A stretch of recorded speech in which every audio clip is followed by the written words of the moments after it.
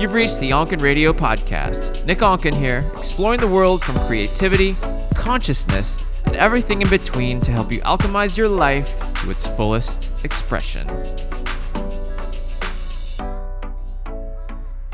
Hello again, ladies and gentlemen. We are back with another episode of Onken Radio, and I'm excited to bring to you today's guest, Miss Alyson Stoner.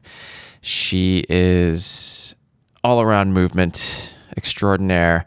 She has been in Hollywood acting and dancing since she was 6 years old.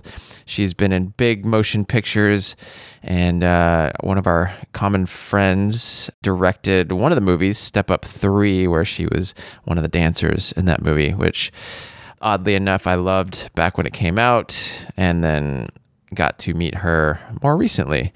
Fun little story, but she is now become the founder of Movement Genius, where she teaches people how to tap in and heal themselves through movement. Movement is such a huge key. She's an incredible dancer.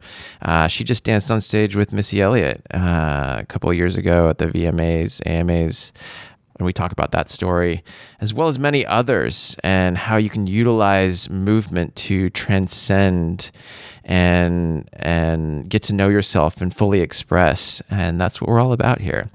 Alyson is a go-getter. She is a brilliant individual. She's uber creative, and we have a really great conversation. We even get into integral theory by Ken Wilber, and what I love about her is she is so on a track of becoming the best version of herself that she can possibly be, diving into her own shadow work and all kinds of spiritual stuff, spirituality, and she shares that. She shares that with you. She shares that with everyone, and is a really big advocate for mental health and helping others activate their own mental health. She's a brilliant individual, and I'm excited to bring her to you. And so without further ado, Miss Alyson Stoner.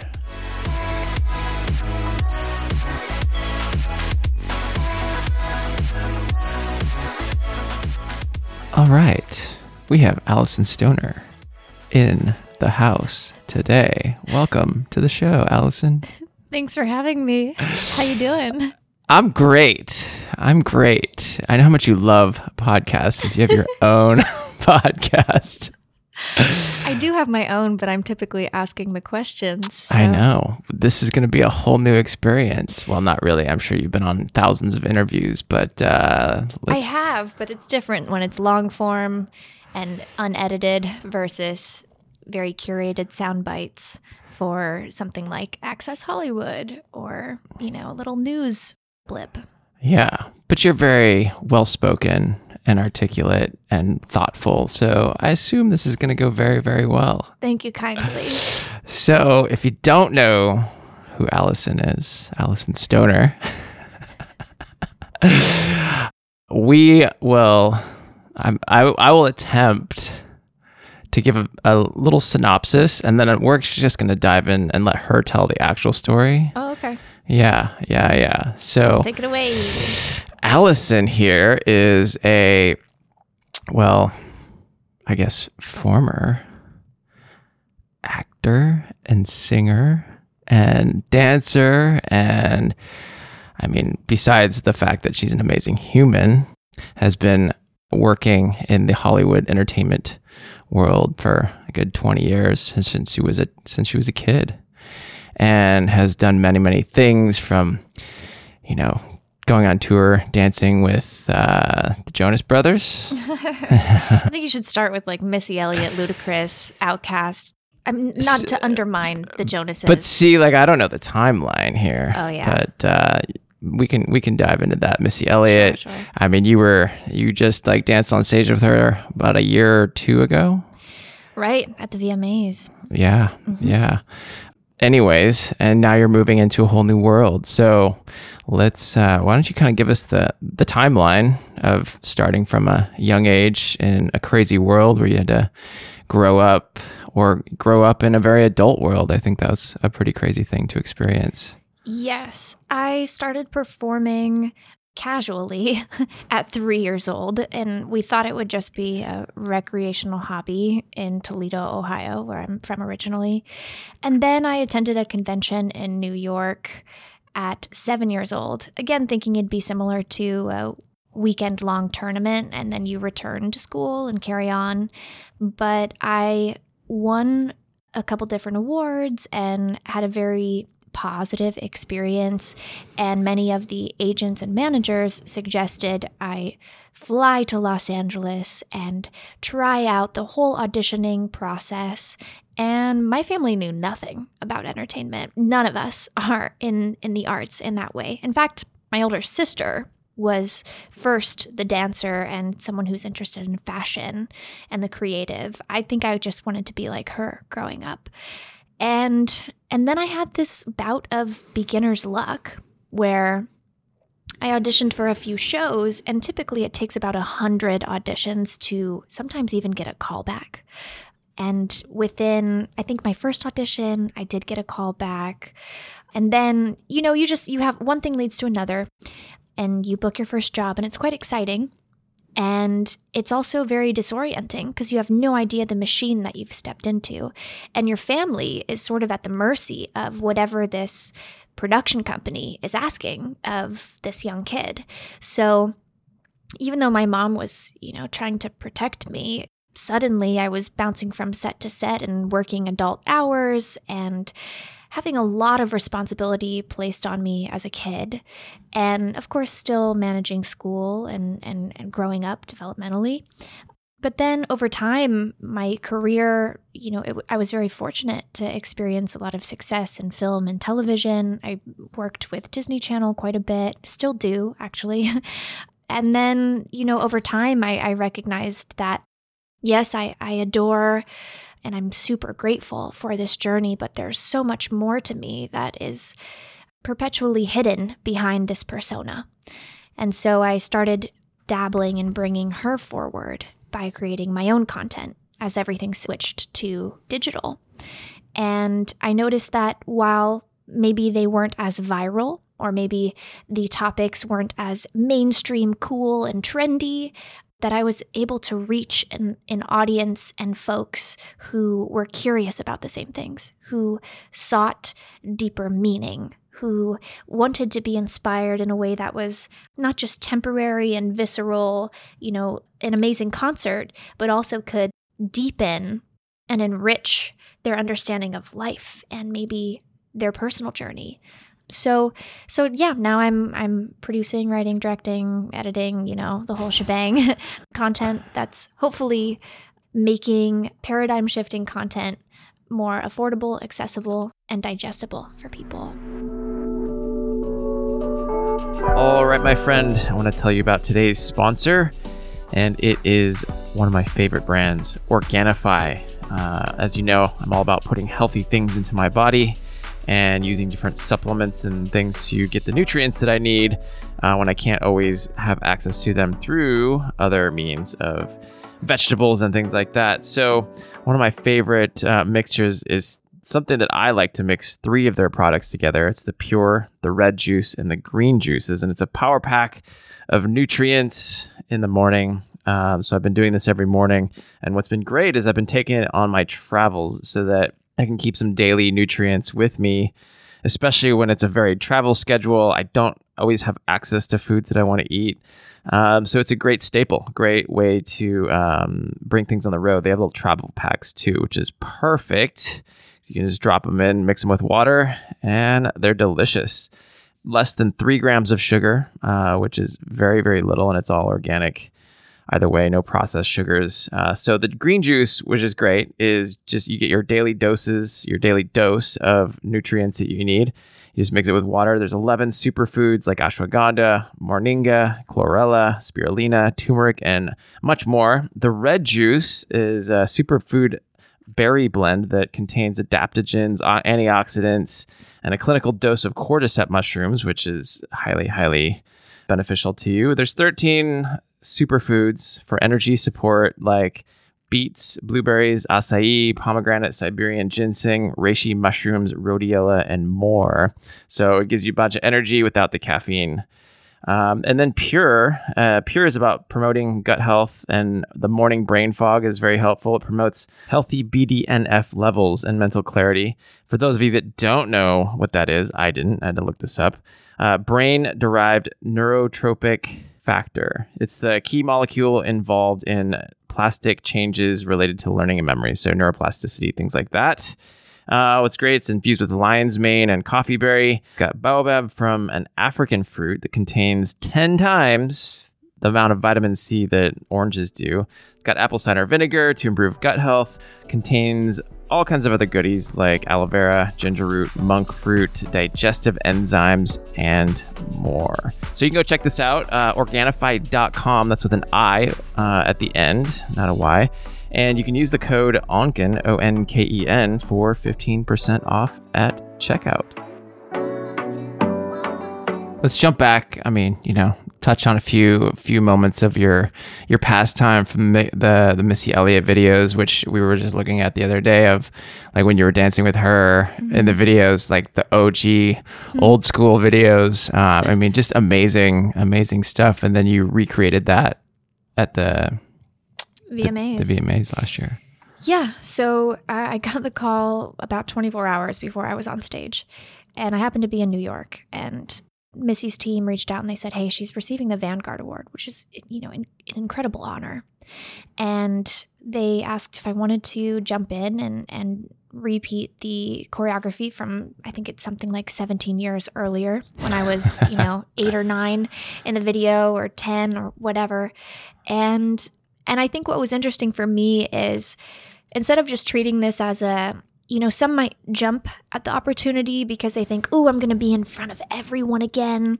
This could relaunch my career. How can I capitalize on this moment? My headspace and heart space with the VMAs was actually to put healing first, and to know when I was much younger, I didn't have much jurisdiction over my time and energy. And this time as an adult, I could really mindfully approach this and be grateful and present, but not feel as much like a robot who was subjected to this machine. So for me, it was, I wanted to, of course, both pay homage and full respect to Missy and help, bring that to life, but also meditate going into it with a different viewpoint, and to just say, let this be beautiful. Let this be healing, and let this be a moment of nostalgia for the millions of people who are going to watch in a time when there's so much division. Mm-hmm. I mean, there's always a lot of division, but especially right now. And it really it blew up, it went viral. And what's amazing is that most of the feedback that I saw, I'd say 80 to 90% was positive.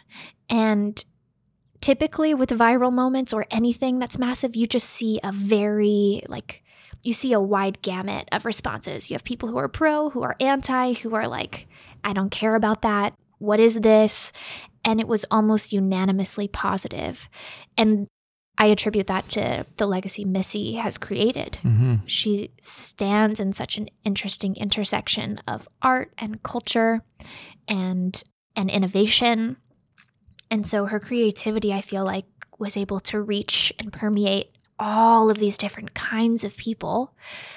And that moment brought that back for everyone. And it was like, yes, this is just a win for humans, like her whole performance, not just my moment, of course. So yeah, it was beautiful. I love it. That's beautiful. And I mean, to be able to recreate that from 17 years prior, that's wild. I was like, I need to go to the gym. How'd you even remember the moves? The moves themselves were really simple, but actually I only had about 15 minutes to figure out what I was going to do. And they showed me my stage flow, like what my movement would be, where I'm entering, exiting, the timing of the song. And I originally thought there were going to be like 8 other dancers, and they actually let those dancers go upon hearing that I was available and made it a solo, which was really intimidating. And also as a former dance community member, I'm very saddened. That could have been a very significant moment for many folks' careers. So it's bittersweet, and I I send love to whoever, maybe didn't get a chance to perform with Missy because of that.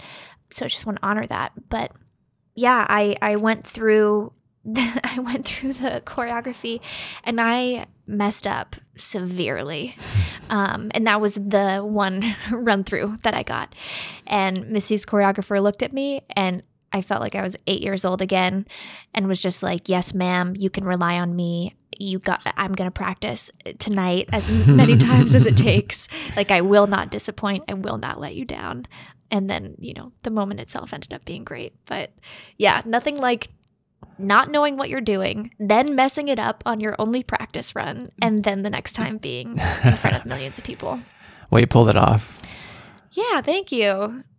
Meditation works wonders. Meditation. We love that meditation. Yeah. Well, it's, one other thing that we should talk about is our mutual friend, the movie that you did with our mutual friend. Which movie? Johnny Chu. Oh, yes. Yeah. Step Up. Yes. I know. Funny little franchise that has had going on. Oddly enough, Step Up 3, despite everything in it, the dancing was amazing. And oddly enough, I used to love that movie because of the dancing. Oh, and, that's funny. And our friend directed it. But yeah, how did that come about? Oh, well, for me, actually, that's an interesting story. So I finished filming Cheaper by the Dozen, which was this movie with 12 kids, Steve Martin, Hilary Duff, depends on, who's listening, what generation, who appeals to who. But I had done Cheaper, and I had also done the Missy video, and the director or producer of Cheaper 2 was working on this small little dance movie that may or may not ever see the light of day called Step Up. And they had been looking for a character to play Channing Tatum's foster sibling. And originally they were looking for a little black boy, but in their audition process, I think, they hadn't landed on the person yet and they were running out of time. And Adam Shankman looked over to me and was like, can you come to Maryland for 2 days and just do a couple scenes with this new actor? I don't know if he was new at the time, but this small little indie dance movie. And, it's like, great, sounds fun. Hardly had the scene scripted. They essentially had Channing and I just ad-lib just to get some banter, like a family interacting with each other. And then when the franchise blew up, the writers and the team had the opportunity to bring my character back in for the third and have her story intertwine with Moose, who was, the lead and I believe the second. I don't remember. Yeah, I couldn't tell you. So, and then we returned again. I did in the fifth. So I'm in 1, 3, and 5, and I'm so sorry, but I've still never seen the second. And I've seen parts of the fourth. Hey, that's fair. I mean, I don't watch any movies, so that's not specifically anti-Step Up. I seriously don't see really anything. Like Avatar, I've never heard of that. I haven't seen it. I am on the Avatar animated series though. Oh, I've seen that. Is there on Netflix, right? Because I feel like I've seen some of them. It just went onto Netflix. I did the Legend of Korra spinoff, I think. Don't quote me. You're just like, I just go and do them. And well, sometimes after many years, the details get a little shaky. Yeah, I've shot a lot of people. At least I have pictures to go back and look at. But, right. It's hard to remember everything. Well, and I don't always see the show after we've recorded. So sometimes people will send messages with animated characters that I play, but I actually haven't even really seen the artwork. So I'm sort of like, who's that? Oh, that's Opal from Legend of Korra. Cool. Right, nice. right. He's got really pretty green eyes. Cool. Perfect. Well, let's go a little bit further, deeper, or however you want to call it. Something I really admire about you is your inner journey and the way that you're so introspective, so, from the inside out. And how did you get started on that journey? What flipped the switch and really got you to look inside within yourself? Because I mean, you were at a young age when you started doing your own work on yourself. Yes. I wish I could say it was, a fairy tale or a flowery experience, but I actually think it was because I had a very chaotic household and I had a very chaotic work life, and I was still not even double digits in age. And so I think when I met a friend, in the neighborhood whose family had a certain glue that held them together, and there seemed to be a loving presence, that was very different. And I wanted to know what that was about. And so I initially pursued, a certain religion, a religious practice. And then I reached a point where, I kind of recognized that all I had done with my spiritual journey was repeat my pattern of overachievement and perfectionism just in spiritual terms. But I hadn't really necessarily tapped into liberation or a true kind of conscious ascension of any sort. And so I also ended up, having life experiences that were counter to what this religion permitted.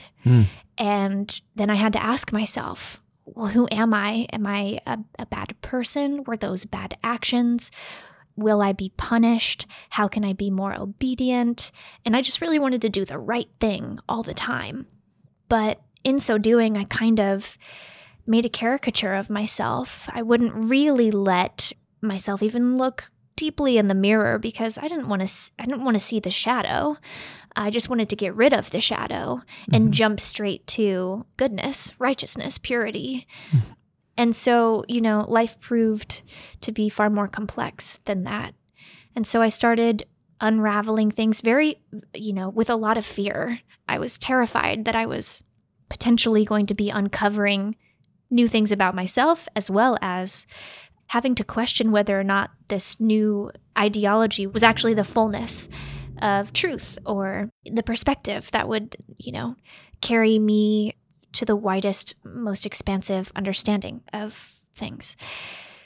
And so over time, I just continually looked to as many sources as I could. And it's not just, spiritual texts. It's not just crossing cultures.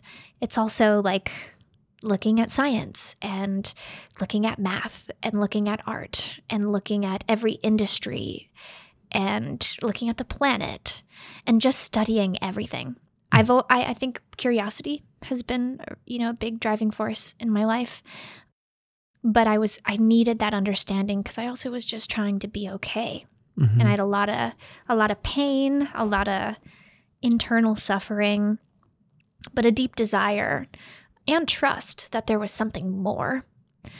And I think maybe, the journey was a little more accelerated given I had these really strange, condensed life experiences on set and traveling the world and carrying, a lot of young performers carry a lot of burdens in terms of like providing for their family financially and making very adult decisions about a lot of things. Yeah. So I think I kind of had to counter that chaos with something that would show me where peace could be found. Yeah. What were some of those methods that you've utilized or discovered? I mean, because I think the journey inward really takes, it does take work, and sometimes it takes external work or therapy or all these different things, because when you're in a hole or you're in this like mental space, you don't know where to go, and I'm sure, and because a lot of the content you're creating now is really aimed towards people that are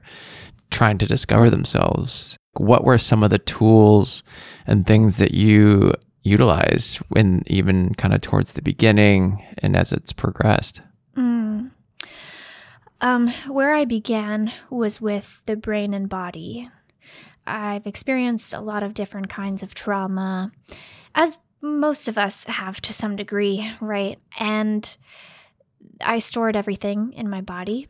And I was even diagnosed with a condition called alexithymia, which is the inability to feel and name sensations and emotions in your body. So it was very ironic that I was acting, and yet I was the actress who couldn't feel. Wow. I knew how to mechanically produce tears, and I was intellectually aware that I could be sad from a certain circumstance. But if you asked me to feel it in my body, it would be completely numb.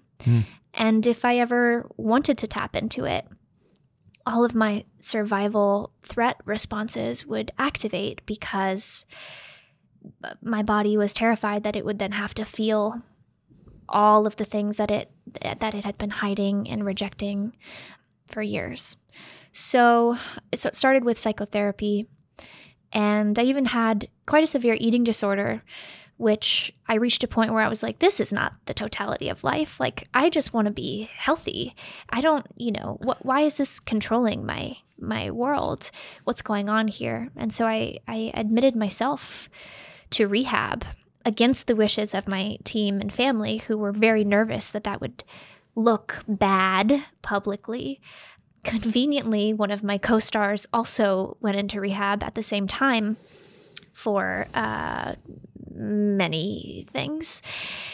And she decided to do a public rehab narrative, which kind of allowed every one of us who wasn't choosing the public side to go and heal privately.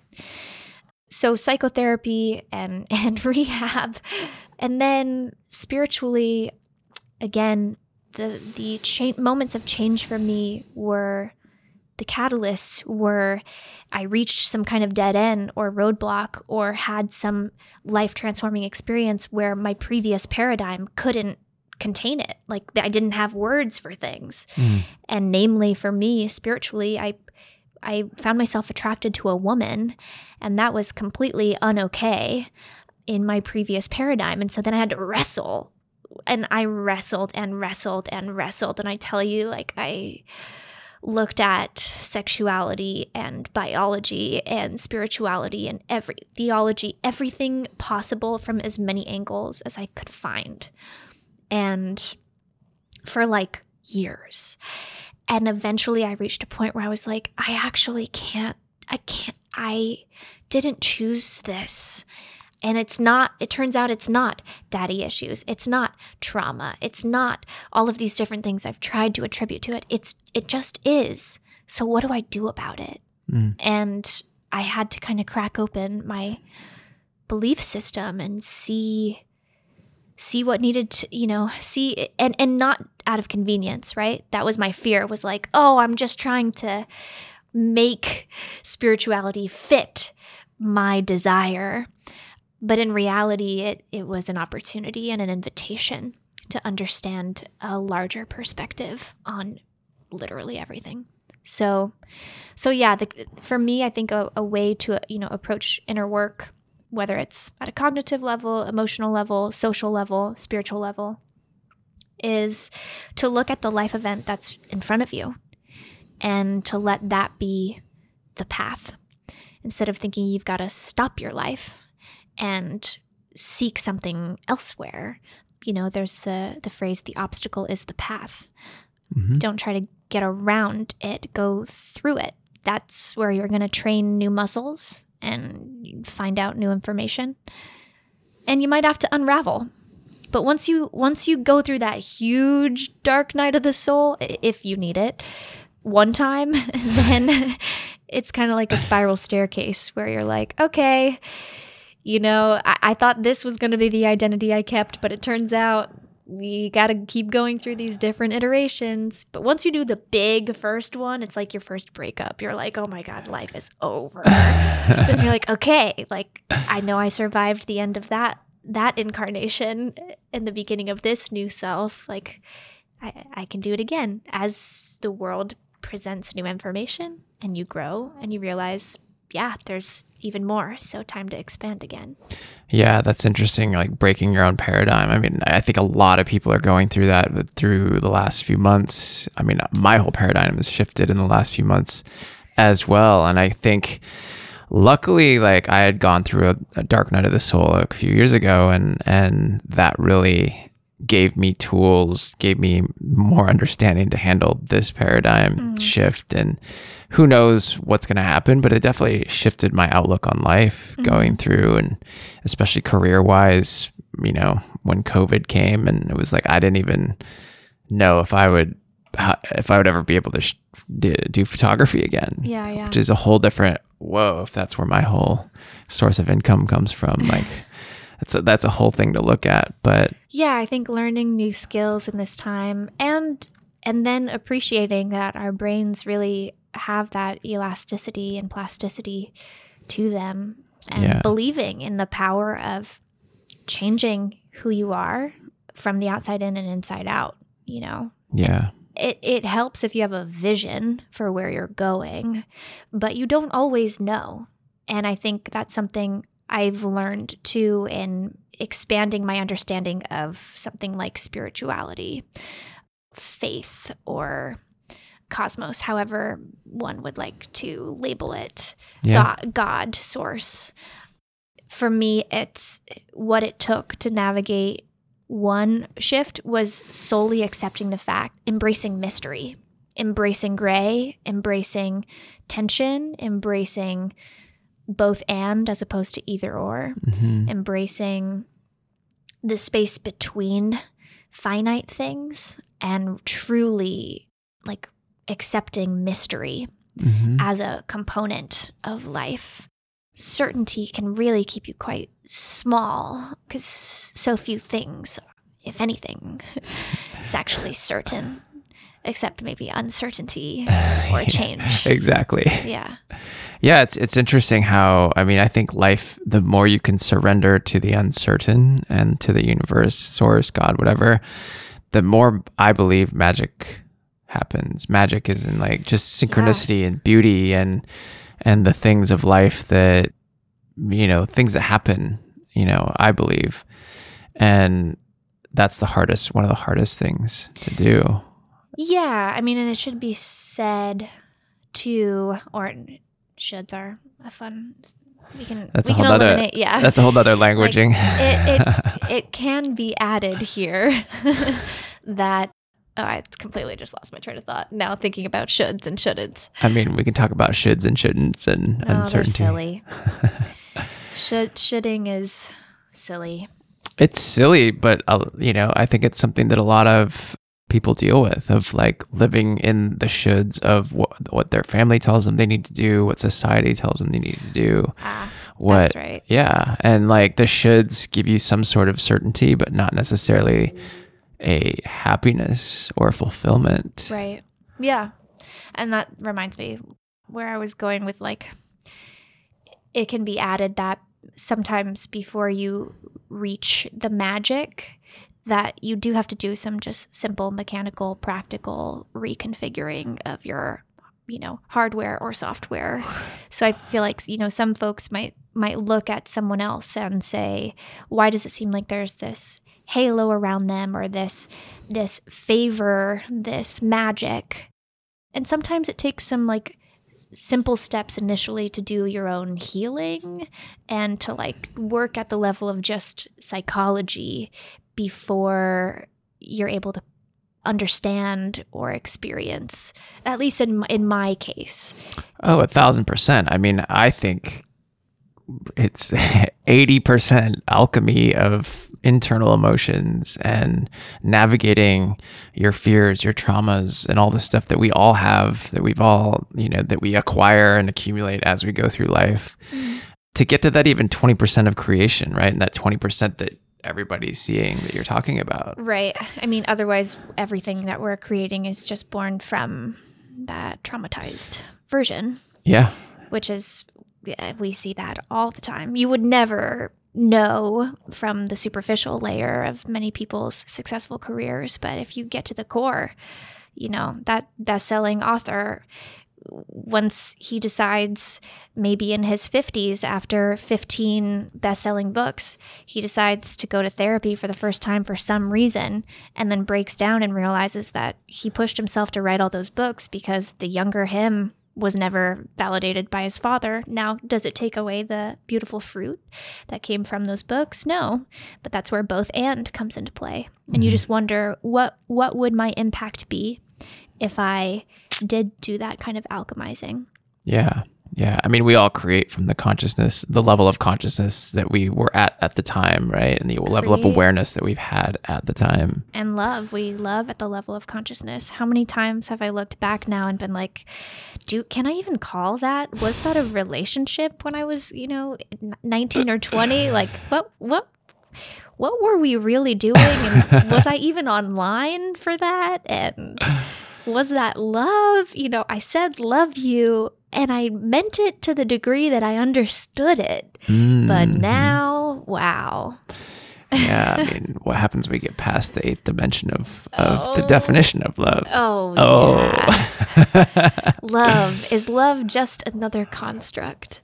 I mean, yes. Perhaps it is. We may insert here the concept of diction bias, where we each are using different words with a very different individual understanding of them, even if we're agreeing on the typical definition. I mean, the word love is so vague.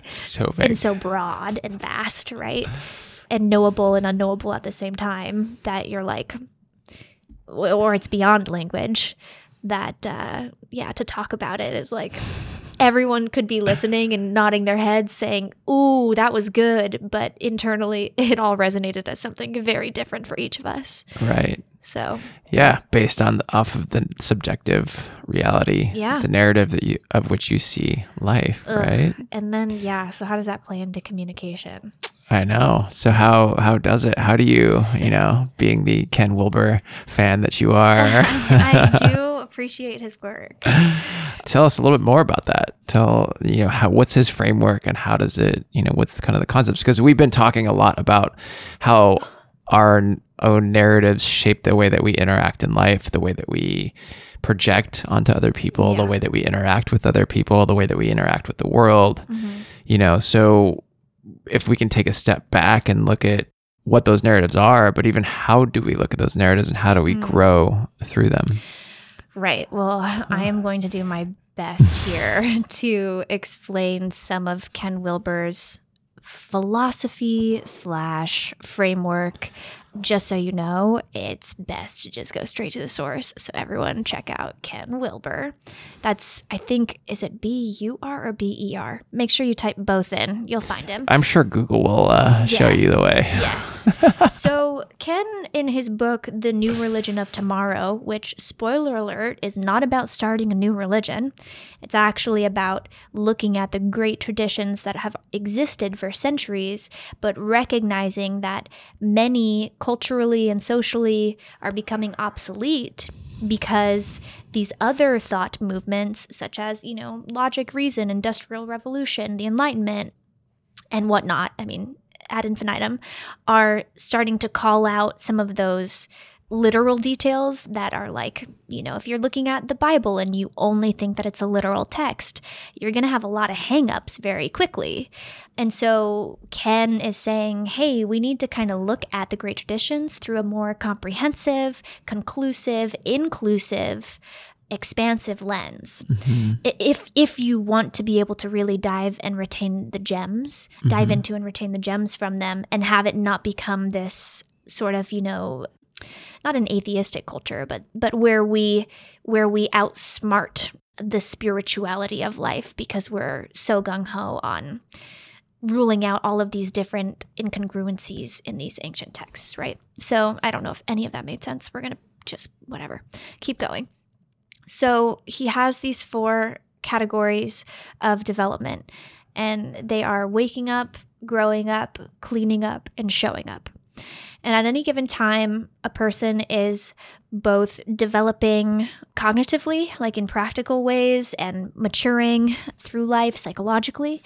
But then in tandem, you have this sort of awakening. So it's the consciousness unfolding. And so at any given time, you're sort of at a different state of development and a different state of awareness. And if you don't understand where you're at, you might find that you've done all of your emotional work, but like you're still very in your body in the 3D world, having no spiritual experience because that state of awareness is not there. Or you'll find personalities of people who are so overly spiritualizing every element of their life, but whose trauma and whose identities actually end up causing quite a lot of storms in their everyday life. So waking up pertains to that awakening, becoming aware. Growing up is like, what are the practical things that you kind of got to get your act together. You got to learn how to pay your taxes if you're going to live in this society or whatever that might be. Cleaning up is looking at the shadow, the parts of yourself that you reject or minimize or, have ignored. And then showing up is how does all of this self-work translate to action for the collective? Because if you have this amazing spiritual practice, but it stays in your own little mini bubble, then you get to ask yourself, why am I actually doing it? And that's for you to answer. But his thing is there's got to be kind of a social component to your growth translating to it shifting the collective. So yeah, I don't know. I have no idea what I just said. I kind of closed my eyes and went on a tangent. It's great. I mean, his stuff is so... It's pretty dense. I started listening to the book and it's very dense. That's so hard to listen to. Yeah. He's a really difficult audiobook author because he frequently has graphs too. And you know what? Maybe I'll recommend his one book before that, which is conveniently called, I think, A Brief History of Everything or A Brief Theory of Everything. You have to wrap your mind around his integral theory first. And I think that will help every subsequent Ken Wilber dive. Got it. And what is the integral theory? Oh, Lord. Overall, the gist of it. What's the gist of the idea? The gist of it is integration. So we'll just leave it there. Okay. Yeah. Wholeness. Well, yeah, it's... integration of what you learn into life, right? No. So he's not a self-help dude. Okay. He's exploring, existence from every lens possible. So his integral theory actually is a framework that you can then put any industry through. You can take his integral theory and use it for integral business, integral education, integral spirituality. So he's almost giving you new eyes. He's giving you a whole new way of being and doing and thinking to do everything else. Yeah. Got it. Yeah. Talk about paradigm shifting. Yeah. I mean, so being the processor that you are in terms of, I mean, I'm impressed by the speed at which you process information. Just saying.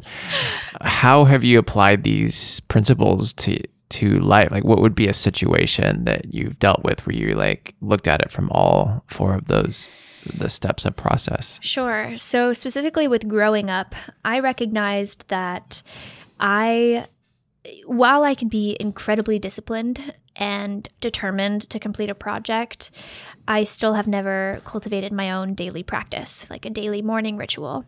And so it wasn't until maybe a year ago that I knew at some point of every day, I'm reading, writing, and studying, working out, and meditating. But that's kind of inefficient if I'm constantly giving extra thought to which ones have I checked off today? And when can I slot this in? Instead of just saying, all right, I'm going to start waking up at this time and I'm going to go through this and I'm going to set up my day for success in this way. And, to develop those wind down moments too. As someone who's introverted and someone who has had a lot of anxiety in a lot of different situations, especially social and business, I learned that I have to build in 10 to 15 minutes after meetings that I never gave myself. It was just straight to the next thing, hop on the next call. But for me, I needed to regulate my nervous system, and I needed to come down from a high or from the panic of kind of triggering my old audition mentality of how did I do? Will they choose me? Did I say the right thing? And so building my warm up and cool down was a part of my growing up. Showing up for me right now is, putting together workshops for people that are somatic movement-based workshops, working with psychotherapists for folks to create a healing and brave and safe space to start doing some of this work.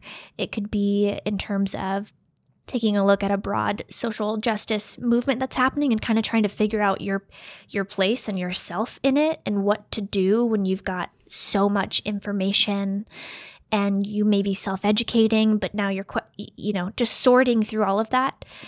So that's a part of my showing up that I feel is important as someone with a platform to utilize it in that way. And then waking up, I am, what I learned from Sister Jenna, who's I'm going to butcher this again. I'm just going to say spiritual leader. She feels like a mother figure to me. Beautiful soul. So grateful. She noticed that in my eagerness to learn everything, that I was almost trying to be that student who overloads the course credits for a semester and really should just maybe take a few classes at a time.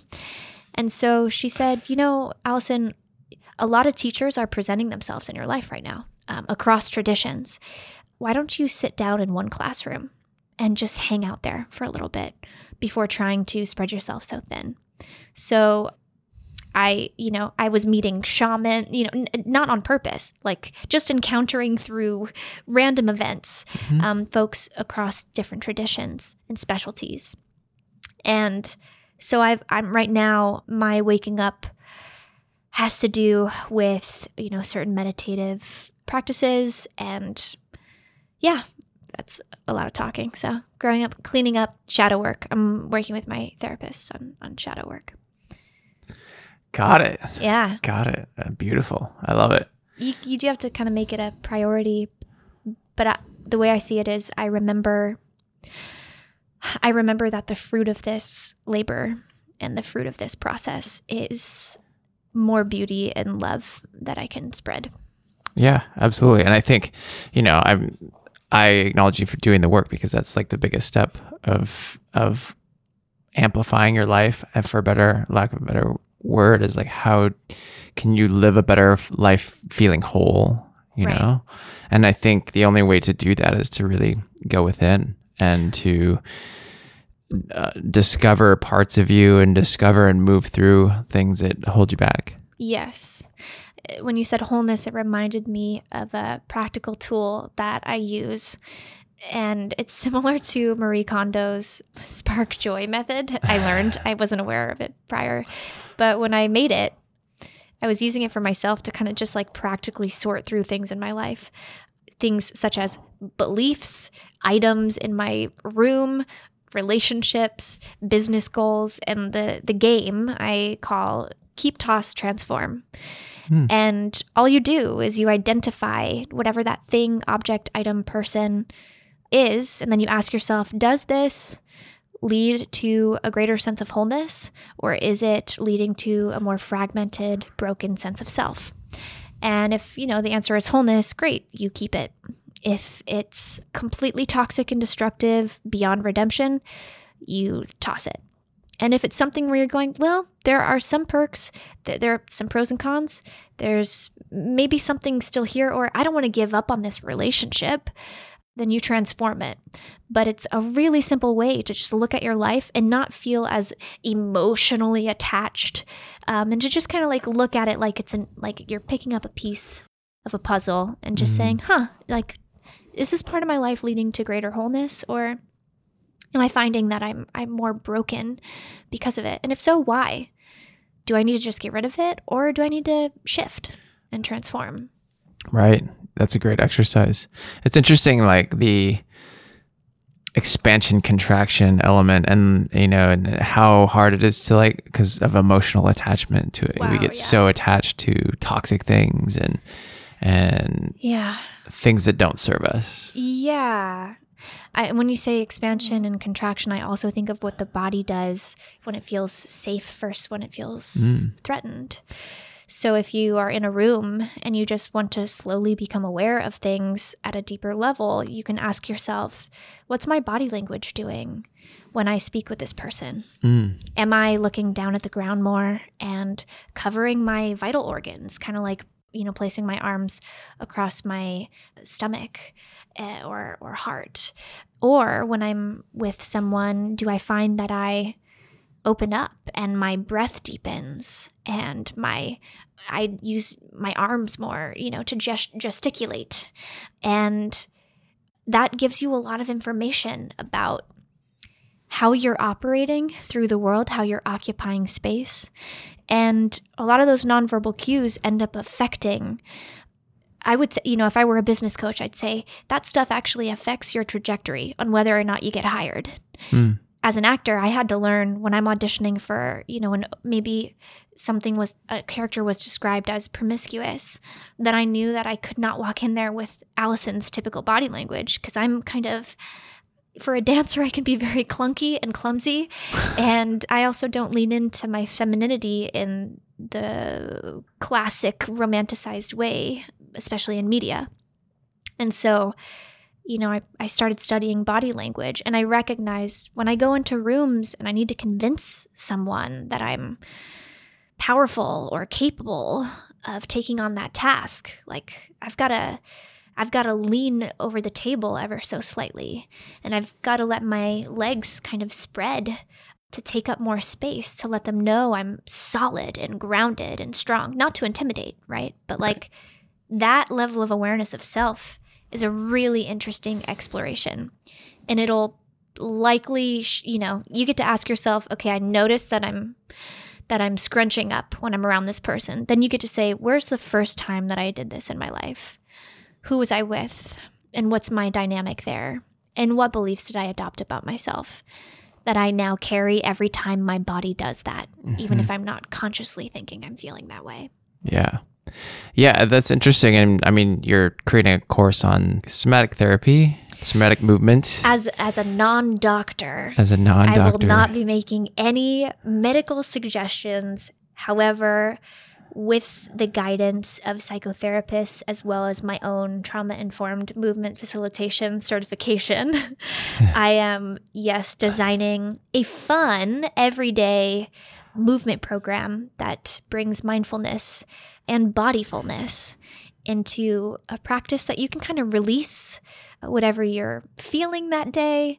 You can tap into your creativity, and then you can become more aware of how you move through the world. And right now I'm calling it body language, because that's, everyone has their own natural way of speaking with their bodies. So the great news is, if you're like, dang it, I can never do those postures in yoga, or like, I can't remember those dance moves, this is about you becoming empowered to move as you truly move, not how the teacher wants you to. So let's define, was it somatic movement or somatic therapy? What would you call it? Sure. I'd say the non-marketing version, right, is like a somatic-based mindful movement program. Got it. But if I'm just speaking to what the everyday experience of it is, it's like, it's a fun all-in-one workout for your mind, body, and soul. Got it. Got it. And I mean, how did you connect these? Obviously, your background is dancing, but what got you interested in all of this? I noticed that you can meet a lot of smart people who are completely unaware of what's going on in their skin, and vice versa. You can meet a lot of people who are super embodied but don't necessarily know how to articulate it, but have really deep wisdom, whether it's intuitive or emotional intelligence or whatever. And so I wanted to help people have the language, both verbally and physically. And also, I think because of my own journey, going from being totally numb to realizing what's possible when I know how to live in my skin and feel okay and at home with myself. Anytime that translates to, a sense of empowerment for me, I ask, could this empower someone else? And if so, how can I translate it in a way that will make this accessible and repeatable for people. Right. So I think, it's a combination of my own journey and curiosity. Mm-hmm. And then also looking at the needs of right now and asking myself more as like an entrepreneur, business person / someone who wants to make a positive impact. What are the needs of people, and where do my skill sets lend themselves to, provide some solutions? We're definitely collectively going to have an increased, like our surge capacity. We're not going to have the number of doctors we need for the people who need therapy. So if we can elevate our own understanding and know how to support ourselves and others, that's a great stepping stone to just being able to withstand everything we're going through. Yeah, absolutely. And the world needs more of it. I feel that way. What a difference when you have a week or even a day where you take care of your being, and then you see your productivity, your connections, your ability to compute information improve instantly. Mm-hmm. And you think a lot of us are operating from a less than full cup. And if we can stabilize and regulate, and then also not only that, but thrive, then we have more folks with overflowing cups to, help everyone who needs help get the support that they need. Absolutely. Absolutely. And I should be careful here to say it's not me being a savior with a one-size-fits-all answer. I'm much more interested in inviting you to empower yourself in the way that's most fruitful and beneficial for you. Yeah, absolutely. Everybody is different. Everybody needs different types of tools to navigate themselves. Mm-hmm. For sure. Switching gears a little bit here, we kind of talked earlier about you feeling like you're not creative. Oh, yeah. And I was like, yeah, you are. Tell me how you've not seen yourself as creative for the as long as you've been creating so many amazing things. Thanks. And here we go back to diction bias. But when I heard the word creative, the imagery was someone like you who seems so colorful and vibrant and so overtly artistic, who can paint, who has a craft. And for some reason, even though I dance and act and write and made music, even though I was in the arts, my brain felt like it was actually just doing math the whole time, that I was calculating how to, get a project from beginning to end. And some things that I'm learning is that, one, I get to broaden my understanding and definition of creativity, so that when I look at a business person or a technical person, I don't think that's the absence of creativity. It's just their strand, I should say, not strain. It's not a disease. Of creativity. And then I also think that I'm still kind of, I'm learning how to feel okay and brave enough to be experimental and creative in things like even personal style. I'm a minimal person, so I like 4 plain walls, like 4 white walls, few belongings, and I think some of that is, there's beauty to that, and then I think there's a little bit of fear as well, and like I'm afraid of getting my own creativity wrong, or what if I like this today but I don't tomorrow? Is that okay? So just like building that relationship with my artistry and being like, this was just fun and experimental or healing for that sake. It didn't have to be some technical, like, you're in a program to get certified to do this thing. Right. So tell me what it means to let your creativity go wrong. Right. Like, what is that? Yeah. Is there such a thing? I think the only way you might say, well, I wouldn't use the term wrong, but maybe like didn't come to fruition would be if you were closing yourself off from just letting go and trying, right? Like I think I don't know that wrong is really a word that relates to creativity, unless you're talking maybe about something that ultimately causes harm, and that's not something you want to do, then maybe that would be less effective. Right. But yeah.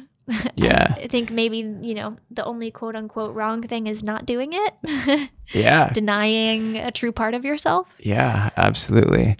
I find it interesting, especially like someone with you who's super creative and has been creative their whole lives, doesn't consider them or hasn't considered themselves a creative. And I think a lot of people aren't even really, I think the thing is for me, I think everyone is creative. Right. They just have a different art form. It may not be a Right. traditional art form in the words of painting or photography or singing or dancing or any of that stuff. Maybe it's building a business. Maybe it's creating. Yeah. The way you organize your day. There's an art to it. Mm-hmm. There's a story you tell in how you speak to other people. Yeah. There's poetry in how you treat yourself. Yeah. So, wow, that's a cute little soundbite. Very good points I'm there. gonna tweet that later. Oh, you should totally tweet that.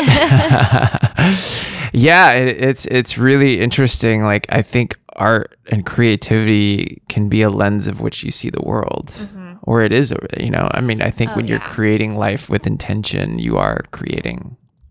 Obviously, what's the first Hermetic principle? All is mental. Mentalism. All is mental. Everything is created from the mind. Yeah, if y'all listening haven't read you some Kabbalion, just check that one out. Add that to the list. Look up the 7 Hermetic principles. You'll find it. Well, yeah, what a beautiful, I really enjoyed hearing you speak, and so articulate and so empowering. Thank you. I hope it was helpful in some way, shape, or form. Yeah, and I absolutely respect and I acknowledge you for the difference that you're making in this world and the things that you're creating, because the world needs it. The world needs you. Oh, thank you. Likewise. Takes one to know one. Hey, thank you. And where can people find you and follow you on the interwebs? # follow me. Follow me. Yeah, you can follow me or find me at Alyson Stoner. It's with a Y, Alyson, Stoner. I'm trusting you probably know how to spell that one. And that's on every platform. Definitely if you want to send a DM, it's usually more effective via Instagram. And yeah, I'll have the body language courses and different products and programs available quite soon, depending on when this goes live. And you'll find that at my online store will be through my website, AlysonStoner.com. So, just put it into your search bar now. Hey. Get your computer ready. Yeah. And we'll be announcing it. Oh, good. Thanks. Yeah, we'll be sharing it. Of That's course. kind. Of course. You can do a whole little virtual event. A virtual event. If you'll do some body language movement with me. Oh my. I have to I want to see your body language. Oh, snap. I was teaching you a little bit of an Afro groove earlier today. Oh my God. Speaking of not having any body coordination, this guy right here. I don't know if that's true. Maybe just a different kind of coordination. Maybe I just don't see myself as an artist. I mean, there is so much around dance where I feel like we have made it this special thing that some folks can do and some folks feel they can't. I'm like, no. Let's get that out of our heads, because that is what do babies do when there is music? Movement. Yes. We are in motion. Another Hermetic principle. Everything is in motion. This is true. So you are a mover of some sort, even if you don't feel like a dancer. Dancer. I can dance. Wow, you can really dance. I can really dance. Oh.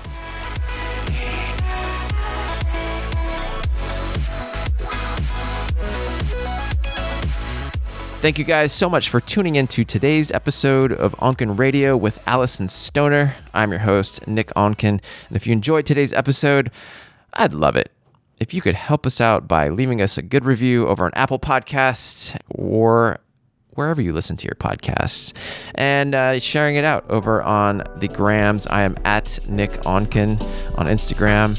You can also tag at Onken Radio. And with that, you know what time it is. It's time to go out and create your life by creating every small moment. And we'll see you next time.